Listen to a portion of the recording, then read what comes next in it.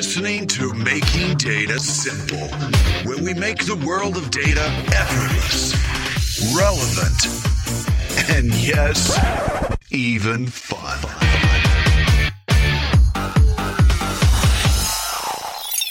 So you've made it back to the Making Data Simple series. Thank you. I appreciate it. I'm Al. Today I'm with Paul Zakopoulos. And I give you a title, but the title says TBD, which is probably perfectly fitting with Paul because we could go anywhere, and that's exactly what we'll likely do. But Paul is the Vice President of Big Data Cognitive Systems. I can tell you this about him. I'm going to let him introduce himself because I can't do it justice. But he's got a ton of energy. We just talked about that before we jumped on the podcast. I asked if he had his coffee, and he said if he did, it would be bad. And I know what he means. He's great with client engagement. He's really very technical, but he can sell. He's an award-winning speaker and author. I know he's written and we got to talk about this as we go along here, but he's written 19 books, 350 articles. He's been with IBM over 24 years. He's out of Ontario, the Toronto lab, I believe. And here's what I know about Paul. I was thinking about this before I jumped on. And you've made it under just one litmus test, and that is like Madonna, Rihanna, Tiger, Oprah, Paul Z. He's one name, so you know that he's made it. Welcome, Paul. Thank you for coming to the podcast. Yeah, hey, thanks. At first, I'm impressed that you got my name right, but I guess after all these years, you'll land on it. And when I saw that 2BD on the title, I didn't know whether I still had a job or a new one, so I'll assume that we just didn't have that. But hey, a pleasure to be here. Pleasure to join you. You guys are doing great stuff here. Well, I don't know why we had a TBD, but like I said, I think it's perfectly fitting. So for those of you who don't know you, I don't know how because you're a social animal here. Could you describe yourself, what you do? I think when I think Paul, I think tech sales. I think very strategic. I think competitive. I know you've switched roles at IBM several times, but it seems like you're still the same guy driving overall technology evangelism, and that's all in huge form of recognition, by the way. So tell us what you do. Yeah, thanks. Actually, the TBD title is right because I do a bit of everything. And, in this conversation, I'm sure many of you are looking at how do I build my career at IBM, and we'll talk about a little bit more about that as we go on. But I think almost everybody's title should have some TBD in it. So, I ran tech, just to let you know my history, it's like 23, 24 years at IBM. I spent actually 6 years, maybe 7, maybe longer, in the lab, in the ID team, in information development, and would kind of learn technology and how to write and how to communicate and that kind of stuff. Then I went out and worked on technical pre-sales, and then I did a bunch of competitive stuff, and then I did some OM stuff, back to dev. I seem to do a lot of different roles. And then so today now I lead skills and for cognitive systems, and it is very much analytics driven despite it feeling like it's a hardware brand. It's a heck of a lot more than that. So in between all those areas, I do whatever it takes to get our storyline out to clients. I will tell you, our clients are so guilty of not knowing what they should know. We don't always get the right tip of the hat by the press, and we have an amazing story here. So my job is, how do I get more IBMers talking about our amazing story? And that's pretty much what I do. And by the way, I should say, I do it in different ways. Some are informal ways. Here's the learning agenda for a bunch of IBMers, and I do it informally outside of IBM, referencing to the social work you were talking about. Well, I think, like I said, you've been in various places within IBM, and IBM's a big company, but I think that it's amazing testament to you that you don't know what brand you're in because you speak IBM, you speak technology. I think that's terrific. The other thing, I'll give you some more recognition. The passion I don't always talk about that I have is coaching. I love to coach. I think it really comes from I want to inspire people. It's just fun. And two things that I've learned from you very well, among many others, but two things is one, you're very vulnerable. You'll just come in and you'll say what you mean and mean what you say. And I think that serves you extremely well on the social scene. It isn't, all, a facade. You talk the truth and a lot of positivity, which I respect. And secondly, I got to tell you, I use the technology maturity curve. You remember the maturity curve? Did you create that? Yeah, that's right. I use that in almost every client discussion I'm in now. And I've talked about it several times on this podcast just as well. I think it's a great way, you just said it a minute ago, it's hard clients are trying to find their way just like everybody else in this industry, and it's a great way to kind of set the stage, figure out where their current state is, and then lead them to that desired state. Yeah, so I'll tell you on that curve, that was Harriet Freeman was on there and Rob Thomas, and the three of us got together, and they're kind of different versions of it. It's ironic you brought that up because I still use it today with clients, but here's why I use it. And if you watch any of my presentations these days, I do not lead with, I lead to. A big recommendation I'll give for everybody when you want to make a difference into the field is to read a book called The Challenger Sale. I read one book a year. Despite writing books, and I read lots of articles, I read one book a year. And for the last 8 years, I've read the same damn book every single year, and this is that book. And it tells you, now that either means I'm stupid or this book is really good, right? But what it tells you, folks, is how business is done today. And we're not coming in there and talking to clients about Watson, System PZ, here are all the function feature benefits of DB2 and all that kind of stuff. That's not the conversation, right, that you want to have. So that maturity curve is a way to create conversations that spark trust. And from trust, right, comes sales. So when I go to a client, I'm like, listen, folks, you're on this journey to AI. You're climbing the AI ladder. Here's the curve. You're basically spending money to save money or spending money to make money. And then I map them to the curve. And let's go talk about where in this curve I can help you. If you're doing what I call renovation, spending money to save money, well, geez, I can move you to the cloud, save on that kind of management stuff. I can accelerate your workloads. And if you're innovating, spending money to save money, let's talk about what we're doing around something like Watson Studio Loco or Watson Studio. So it is about the kind of conversations you have. And I will tell you, to this day, guys and gals, like I give a presentation to a bunch of folks in systems, and I don't even get to how fast a processor is till I about got maybe 10 minutes left do I talk about the performance of the system. Those are the conversations clients want to hear. I totally agree with you. It's funny you say that. Don't lead with, lead to. I like that. But here's the question I already have. So you've convinced me on the Challenger Sale. I will go get that immediately. So you sold me. But how is it a guy that writes as many books as you where are you getting all your information then if you only read one book a year? Well, that's a great question. I'm a relentless learner. Like you guys are recording this, so I'm either going to give away some good secrets or some of my bosses or IBM HR is going to come and say, wait a minute, what's he doing? So that's what we're trying to do. I'm trying to get your secrets, dude. Yeah. So, I don't know if it's the second or third law of thermodynamics. I only got like a C+ in physics back in the day. But I would tell you, without exception, everything requires additional energy in order to maintain and grow itself. So where do I get my information? I scour the internet. In certain topics, I go and figure out who's the who. And I just incessantly read and research. And I will tell you, folks, one thing at IBM is we're getting overrun with meetings, right? And we're allowing them to get on our calendar. And we're not defending our learning space. And this is not only critical for the success of this company and the folks in front of clients, but it's critical for you in terms of your own personal careers. Look at this AI renaissance is what I call lift, shift, rift, or cliff territory, not just for organizations, but for individuals. And you cannot be left behind on this learning curve. And the unfortunate thing here is tech years are like dog years, Al, right? Like they're so fast.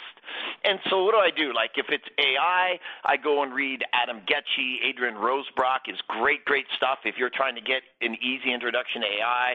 I take some courses. I subscribe to Medium, a bunch of folks there. I follow a bunch of key IBMers. And here's the key. I reserve myself every week 10 hours for learning. Every day I try to actually block out a 2-hour block. I can't do it all the time. Sometimes I've blocked out 6 hours to catch up. But I sit there and learn. And that's where the inspiration for books and writing comes from, is I have a quest for never-ending learning. And that road path never ends, and that's where it comes from. Look, I think never-ending learning at this point in time is the survival mechanism. I mean, you cannot do that. It's funny you say that because just yesterday we had a speed mentoring here in the lab that I'm in, Leawood. And I actually did a summarization of all the hints and tips that I gave folks. And the one thing I said is exactly, similar to what you talked about. You've got to protect time. And they look at me like I'm crazy because there are so many meetings, there's so many things to do, and work will fill your day. But in the morning, I always dedicate like 2 hours of learning. Unfortunately, today, Steve, our producer, took one of those hours away from me on this podcast. I let it go. You nailed it. I'll tell you. I jumped off a call right here. There was a call, and I jumped off of it. And I said, I got more important things to do, like tell people about how to engage themselves at IBM and how to find a higher gear. You said it. Protect your calendar. Now, there's certain people who can get on my calendar whenever. Okay, we all live in that life. My boss once told me that I have to dislike 20% of my job. I'm good with that. But, I love to learn, so I'm going to love another 40% of my job, and my job is learning. It never ends. And I have seen thousands of careers, folks, and I have grown some folks out of university into published authors, some to directors, to band 10s. If I have to separate who's always on the fast curve, who's always the bigger differentiator, the one thing I can tell you, it's not your degree, it's not what school you went to, right? It is what is your aptitude to self-learn. Those who self-learn are always ahead in this company, always ahead in the marketplace. I spent a full hour on how to do that, and people were writing things down as fast as they could, which I was, somewhat surprised with, because, I was talking about how leaders have unlimited bandwidth or seemingly unlimited bandwidth, great leaders, because it's about influence, about protecting your time. We talked about email jail. I said, look, a tip and trick that I have with that is I file all my email into like actions, read, and then maybe someday and there's learning. And I do that first. It's amazing after you do that, you only get back to the very top ones that you need to address. Otherwise, that other stuff is just, wasting your time. But you spending your time on somebody else's problems, whether your own. And the other thing that I think you do extremely well, that I think you alluded to, is something I believe in, like job hacking. So you're right. 20% of your job you got to do that you don't like. That's for somebody else, maybe somebody even up the flagpole, whatever. But then the rest of the time you hack your job to the job that you inspire or to be, or the person you inspire to be, the job that you want to have. And I find that if you do that, it all falls in together. You're doing something that you're passionate about. You have autonomy, mastery, and purpose. You come in every day knowing what you're excited, and then it aligns with your current job. It's not like you're off in left field because you're in that job for a reason. Anyway, you do that extremely well. Well, guys, here's what I'll tell you. Passion is your pulse. And just on a personal perspective, folks, it's been 23, 24 years with IBM, and there's been way more ups and downs. And I'm keeping it real here. I'd be lying if I didn't say in 24 years did I ever think about doing my trade someplace else. It's one of the great things at IBM is we're able to get over those kinds of lulls and have way more highs. And this is an incredible place to actually grow whatever you want. It's probably one of the biggest benefits that people don't realize here coming out of school, what you're capable of. I just look at my journey. But what was core to that is I had terrific leadership that allowed me to hate 20% of my job, but define what those jobs were going to be because I kept my skills on. Right? I could create new types of jobs, and I had that support and leadership.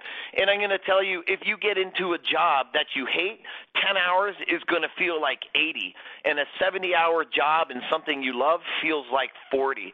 And I have turned down jobs outside of IBM at points that would have doubled my income. It wasn't the right job. I have turned down promotions inside IBM to the next level. People thought I was crazy, but I knew I wouldn't wake up and make it feel like a 20-hour work week when I was putting 60. So know your navigational compass and follow that, and that's a great little piece of advice I'll give you. We agree again. I mean, when people ask me why IBM, my leadership, and it all depends on leadership, I think, but they've allowed me to be an entrepreneur in a big company, like do podcasts, things like that.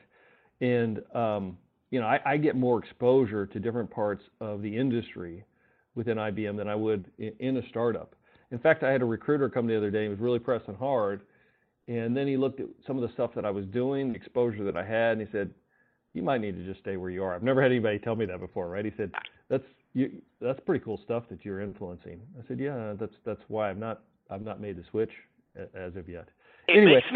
It makes me laugh when sometimes I get into these entanglements, if you will. I know I'm not going to go into quantum theory. I'm talking about entanglements in social. When I talk with pride about some of the stuff we're doing at IBM, I'm telling you, most people have no idea just how great we are.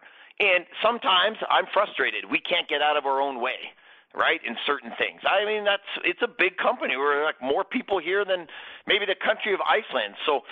But we do incredible stuff. You see what comes out of research. And, I talk to these new hires like, oh, I want to go work for this startup or Google, and why would I work for IBM? And I'm like, because you can create your career and learn about anything in IBM. Look, I don't know if this surprises folks or not. I never even took a computer course before coming to IBM. So I look at my journey to executive, travel the world, worked with TV show 60 Minutes, became a public speaker, a writer, an author, became technical. That was because I brought a positive energy of learning never ends, and IBM was a wonderful place for an artist to learn how to paint and sculpt. And it's a great company, and folks who are listening, it's whatever you want it to be, and I'll leave it at that. Well, you do get fired up, though, but you seem to always get fired up in a positive way. I mean, you're looking for the solution, not to why something doesn't work. It's always how you can versus why you cannot. So kudos to you. Hey, I gotta key off that last thing you said. I know you started at IBM straight out of college, 24 years ago you said 23, 24, whatever it is. You'd never taken a computer course, and now you've written like 20 books, articles, etc. How in the hell does that happen? So I came here with an undergrad in economics, and by the way, IBM paid for my MBA as well. You just keep looking at this transformation of myself. And so here's what I'll tell you. It's 19 books. I'm actually looking for the 20th to retire from book writing, because I'm going to tell you, you don't make money writing books. I'm going to get back to that in a second. So it's not like any of those where, I think I wrote One Dummies book, which did pretty well, about 20,000 copies, but technology changed so fast. So it's not like I wrote 50 Shades of Big Data and, I'm this best-selling author or something like that, right? Okay, so here's how that started, right? I come into IBM, and they're like, you're not technical enough for this job. And my first hiring boss still works at IBM today, Fred Gandolfi, go look him up. Terrific management mind, brilliant guy.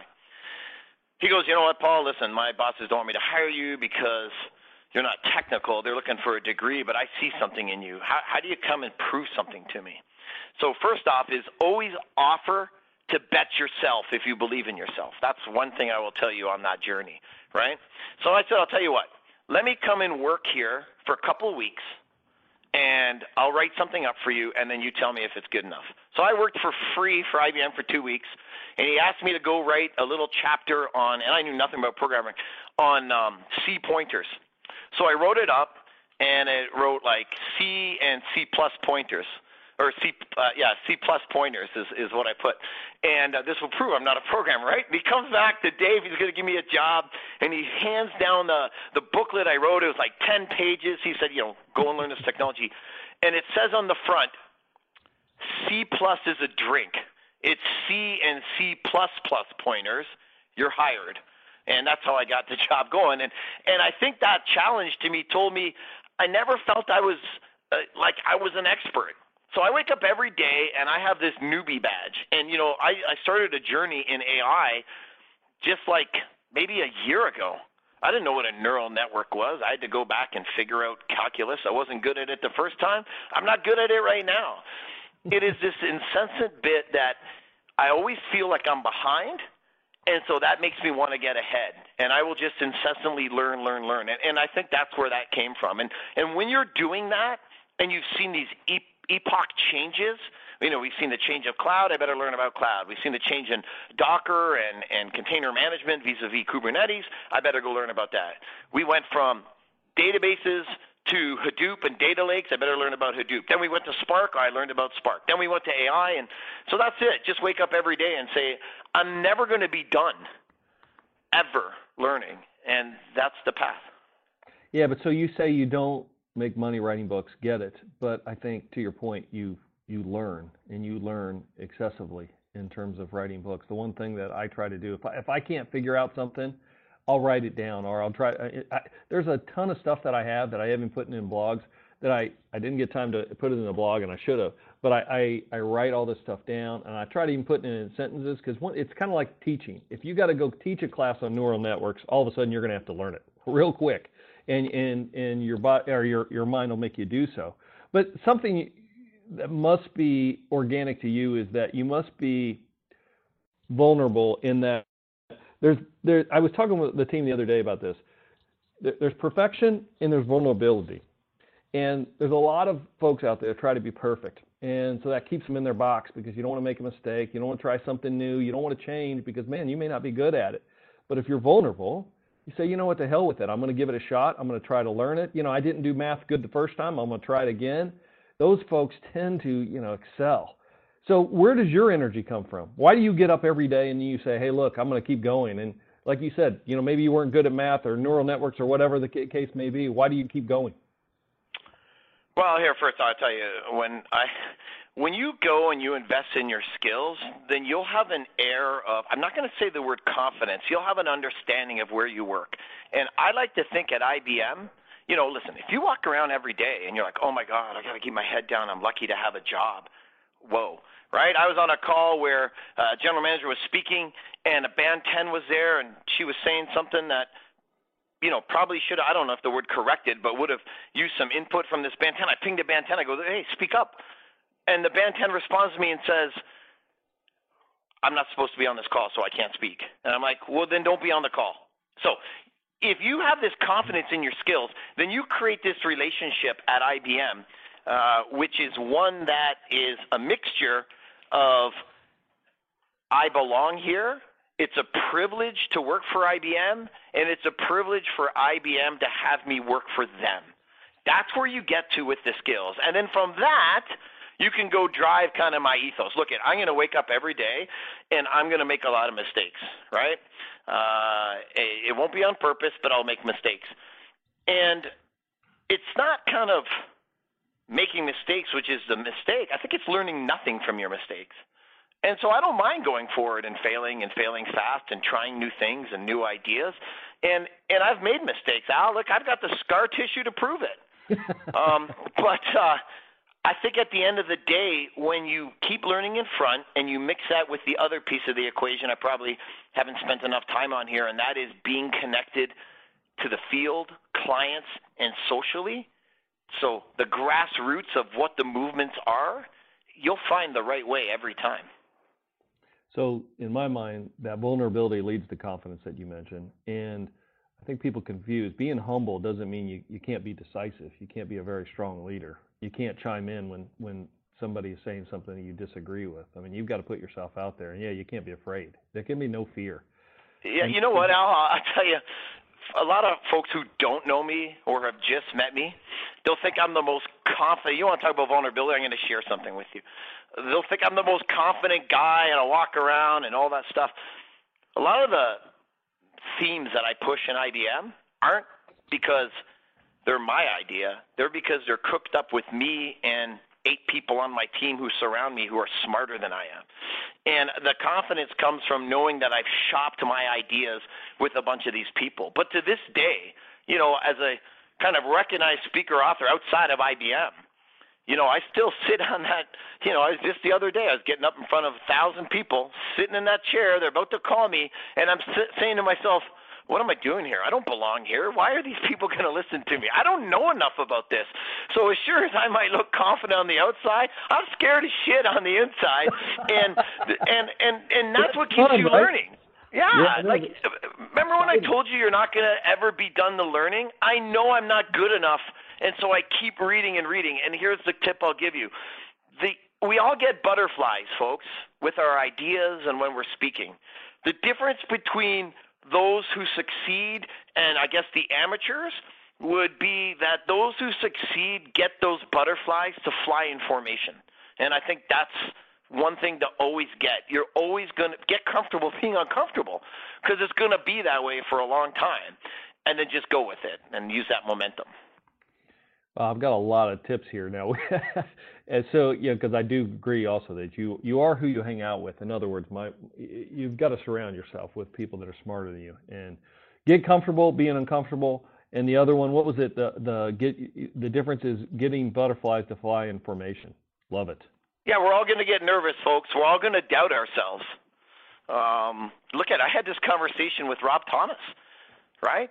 And I was like, Rob, you're so confident. And he's like, Paul, I'm always learning. I'm always reading. I'm always writing. And so a lot of the things I'm sharing with you are what I've seen from people who inspire me. Picciano, Rob Thomas, Elise Passarelli, all three of those share the same ethos I've just described. And I think that's the other neat thing.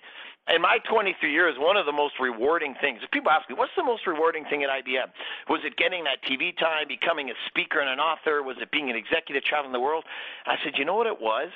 It was meeting new young talent or folks in the organization and growing them. These people got to write books. These people got to move on.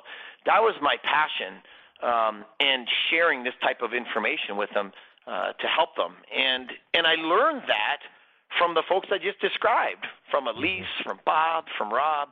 And they just have this tremendous DNA in their ethos that myself as a leader can get as osmosis. And Al, I see you do it as well, and then go and spread it for others, right? And that's true leadership. So a lot of what I'm telling you comes from those folks. I got to give them credit.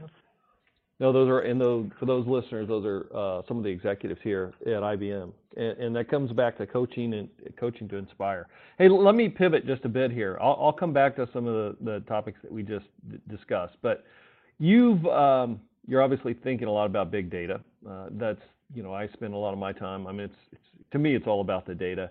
But you've also, I've seen you do some pitches around the Internet of Things and where we're headed. And the interesting thing to me is, I was just looking at this the other day, and I may get the statistics wrong, but I think in 2017, IoT devices increased to like 31%, something like that, 8 billion that year. I think the estimate for 2020 is 30 billion devices and a value of like $7 trillion. It's my estimation, we're doing a lot of things with machine learning. We're doing a lot of things with AI. But to me, the next space, and I thought I heard you say this, so I want to get your comments. Man, we still got a lot of work to do in IoT, and that's going to change the world here coming up. You see it the same way? Or?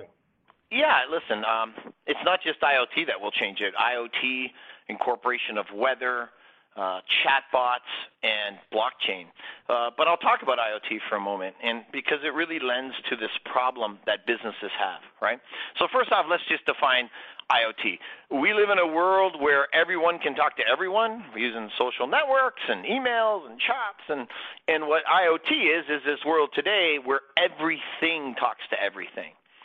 And when you look at kind of these emerging tech trends like blockchain, which will disrupt trust and do for trust what the internet did for search, you're going to see brand new kinds of businesses. So you'll hear about these things called DAOs, distributed autonomous organizations.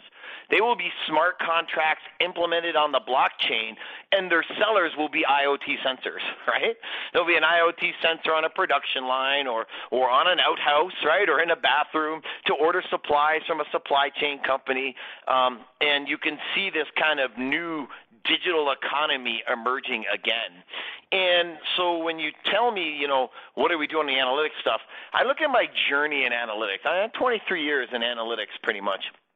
And when I first started writing my books, I talked about finding the needle in the haystack, okay? And so I'd write all about that. That's a classic. And then I wrote this book called Hadoop for Dummies, which is all about data lakes and big data. And looking back on that book, so did we really think as a society that we would find more needles by adding more hay, right? And so today, folks are going to be, with IoT, stuck with finding needles in stacks of needles. And that's why AI is going to matter. And the problem today, and every single client I talk to, is that their data decisioning curve, if you were to do a curve, right, where x equals y, so it would go straight up 45-degree angle on the Cartesian plane, that's data collection. It's steep. It's going to get steeper because of IoT. It's going to get steeper because of weather. It's going to get steeper because of lots of things. But so you get an A+ in data data collection. What's your data understanding curve? Oh my gosh, it's pretty flat. Folks, there's a massive gap. You get about a C minus. And that gap between data understanding and decisioning and data collection is massive, and IoT is going to make it bigger, and people need help. And that's why IBM is so pivoting around AI, and that's why. Nice. Hey, I've got a few questions I got to ask you before you're out of here. Okay. So every time I see you, you look like you just got out of the gym. Is that true? How do you make time for that, man? Right. You know, whatever. I don't feel that way at all. Listen, but, you know, I will turn that question into something about personal growth. Okay. You need to put your priorities in order, and you need to decide that what matters. If I'm not at the gym, then I'm not going to have the endless energy that I have, right? Or I'm going to get more down on myself. Like again, I'm going to be open to you guys. If I'm not at the gym, I'll let the stress of the day get to me. Maybe I'll start to fall towards a depression, or I'll be unengaged, or I won't be as positive. So how do I get that anger out? I tried to do it with golf, Al, but then I go golf. I take a half day off in golf, and I came back more pissed off than before I went out. So I decided to take those 4 hours of golf and put it into the gym. So gym's important to me. It's 4 hours a week, guaranteed. If I can do more, great. Learning's important to me. It's 10 hours a week. If I can do more, great.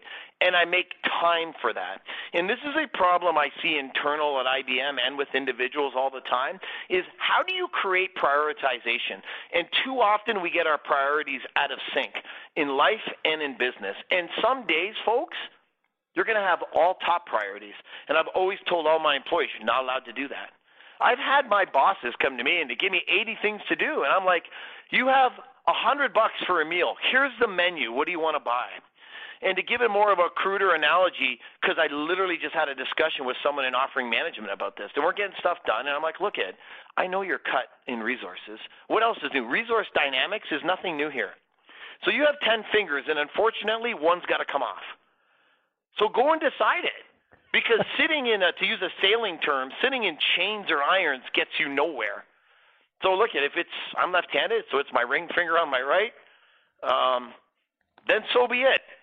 You know, that's a pretty crude type of example, but that's the number one thing you guys can do, internal and for your own life. Get your priorities with supreme clarity and understand sometimes important stuff isn't going to get done.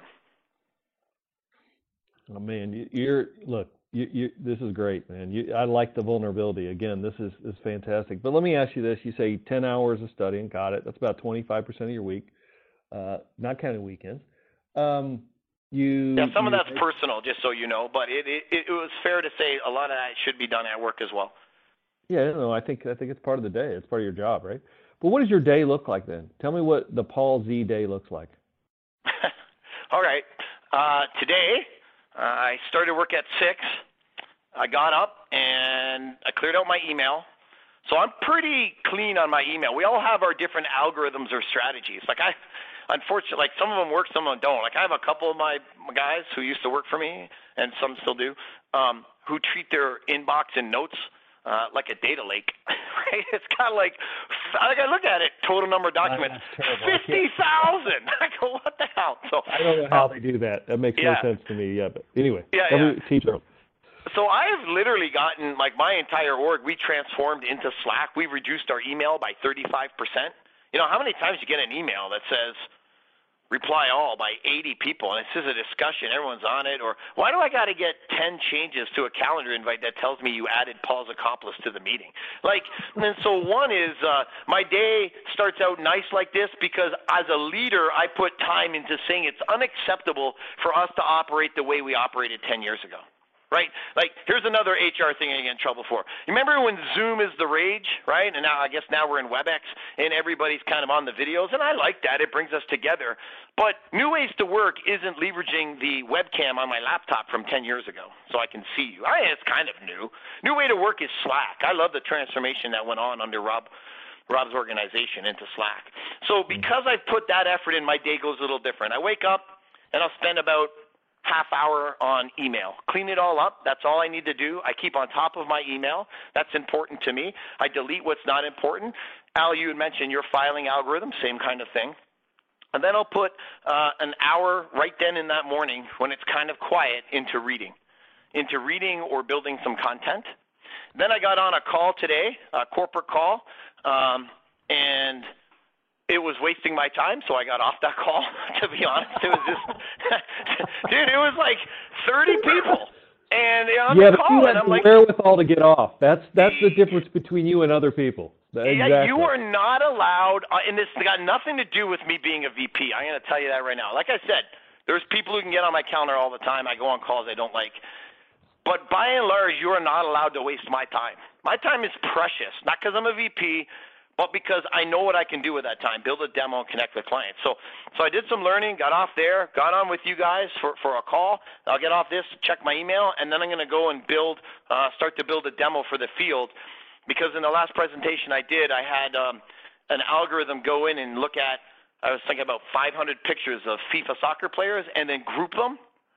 And it did such a good job that if you're familiar with Cristiano Ronaldo, when they made that bust of him, it looked nothing like him, the statue. It doesn't even put him in that statue. And people are like, oh, we'd love to do that demo. So I'm going to write up how everyone else can do it so they can activate them. Fantastic, man. I got one more question for you, and then I'm going to let you go. What are you most proud of? Like career-wise? Well, you can say whatever you want. Career-wise, I'm proud of my daughter. I'm most proud of my daughter, and here's why. And then I'm going to tell you a career one, right? And, okay. You know, I'm a hyper-personal guy. What you see is what you get. Look, my daughter's on a brand-new horse. She had won the B provincial championships in Ontario, Canada, in horseback riding. And then she had a really bad year. She went from the penthouse to the outhouse, 0 to 0, right? And then she got this new horse. And it's an ex-RSCMP horse. It's a massive horse. My kid's 13. She's riding this huge, huge horse. His name's Einstein. And when you're in the horse game, the horses have a name, but they also have a show name. The show name is Better Than a Boyfriend, which anyone who has daughters could appreciate. That's the greatest name ever, right? And in one of her competitions, that horse caught a hoof, wiped out, and fell on her from the waist down, 2,000 pounds. And I didn't want her competing for the rest of the year. That kid, and she'd been having a shitty year, by the way, right? She hasn't won anything all year. She's getting to know the horse. The next competition was 2 weeks later. She got on that horse. She showed up, and she won the whole qualifying event.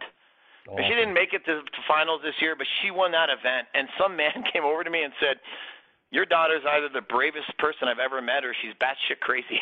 So that was my proud moment of the year. That's like right? the best thing to say, right? Yeah, that's right. It's like it was the proud because I didn't want her, and there's a life lesson in this when you believe in yourself. I did not want her competing because of her safety. I was scared for her, and it was her accident. And she basically came back to me and said, forget you, Dad. You don't stop me in the way of what I go to achieve. So I was proud of that, and there's a life lesson for everyone here. Ginny Rometty even says it. Don't let someone else define you. And you know what, folks? That may happen at IBM. Some manager, I've had it, didn't think I was all that special, but I thought I could be special, and it just made me work harder. So don't let that define you. And then most proud at IBM is, honestly, the opportunity.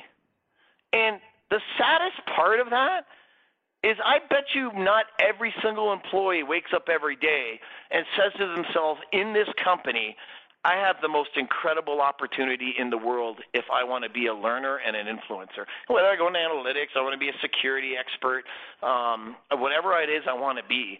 And that's what I'm most proud of this company is their, and I mentioned it earlier, their inclusivity, our what we're doing around our ethics and how we believe we can change the world and outcomes, especially in healthcare. And personally, the opportunity. I'm really proud of the opportunity IBM provides every employee. But you have to want to take it, and you have to want to define yourself as a person that followed the opportunities in front of you. And that does not mean there won't be friction. It doesn't mean that some managers aren't good. We've got good and bad ones who create opaqueness so you can't see that opportunity, but know that it's here, and I'm proud at IBM because it's here. Nicely done, man. And I have to tell you, I hear what you're saying on the kids, and I try to really, I don't want to say promote, what's the word I'm looking for, but really push, that it's okay to fail. I had one of my oldest daughter one time, the one, they've all done things like this. but she went to her piano recital. I mean, like 300 people, and she forgot her music. 300 people. The easiest thing for her to do is to sit there and say, "To hell with it." You know, I forgot my music. I'm out today. She went up there and tried another song that she never played, and she didn't do it well. I mean, clearly didn't do it well. People are probably out there going, "What the heck? Does this girl practice or what?" But she went up there and did it anyway. And how old is his daughter? When she did that, she was probably 12, 13, 14 maybe. Anyone find it incredible that as adults we're being inspired and learning stuff when we're 12 and 13 of the way we should operate?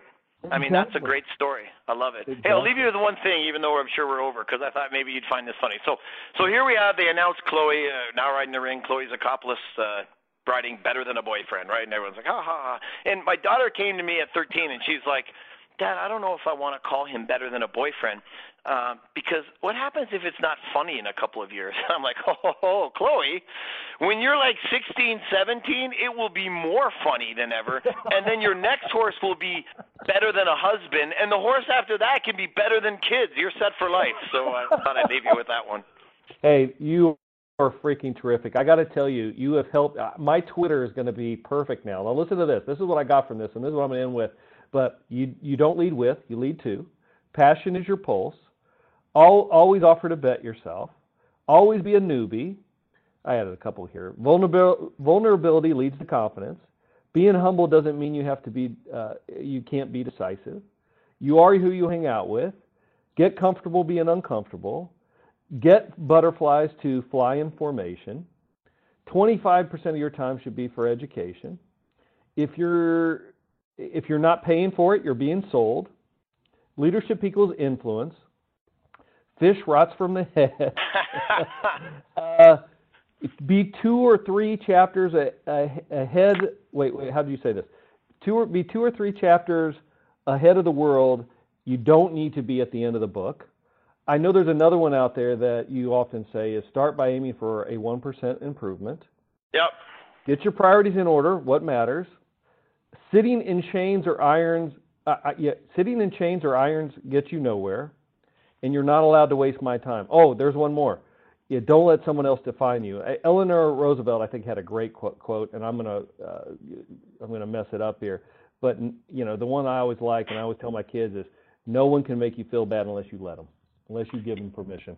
Dude, it's such an awesome quote. Look, I know we're over time. I got another talk we can do if you don't get too many thumbs down to this one. I want to talk to you about how to put the 5 things in order to grow your career. I'll tell you what those 5 pieces are. They apply whether you're a newbie, an executive, or whether you're 13 years old. But don't let people define you. Very personal, folks. I have had managers who thought I wasn't special here. Right? To some people, I'm a mountain. To other people, I'm a pothole. And it got to me sometimes. It made me sad. And I thought, was I better? Was I this? Was I that? Some of the biggest accomplishments in my entire life were because someone didn't think of me very highly. One person told me I wasn't a very good writer. And I was like, you know what? I'm going to go write these books. I was inspired to write books because of one ignorant manager's comment. Right? I was inspired to become a speaker because I was doing all these speaking engagements, and I told someone, oh, yeah, I do a lot of public speaking. They're like, you don't do public speaking. Come on, you present for IBM. So I became a professional public speaker outside of IBM. Go get inspired by what you can do. We gave you some tools and tips in here how to build your personal careers. But the number one overarching thing is, we got great managers at IBM, some bad ones. Don't let anyone, I don't care whether it's work or not, don't let them define you. You will know who you are, and I'll leave it at that. Paul Z, everyone, you're amazing, man. Thank you. Hey, I love you too, Al. It was great. It was a good conversation. I appreciate it. We will have you back. This is fantastic. Look, I need to, I always talking about an accountability partner. I need to hook up with you even more often because with our energy, we're either going to implode or we're going to kill the world. Let's do it, bro. And if you can use some of your IoT sensors, try to get rid of this snowstorm that's coming down in Toronto right now. I already got it here in Kansas City. I'll try to get it for you. All right. Take care. See you guys. Bye. Bye-bye.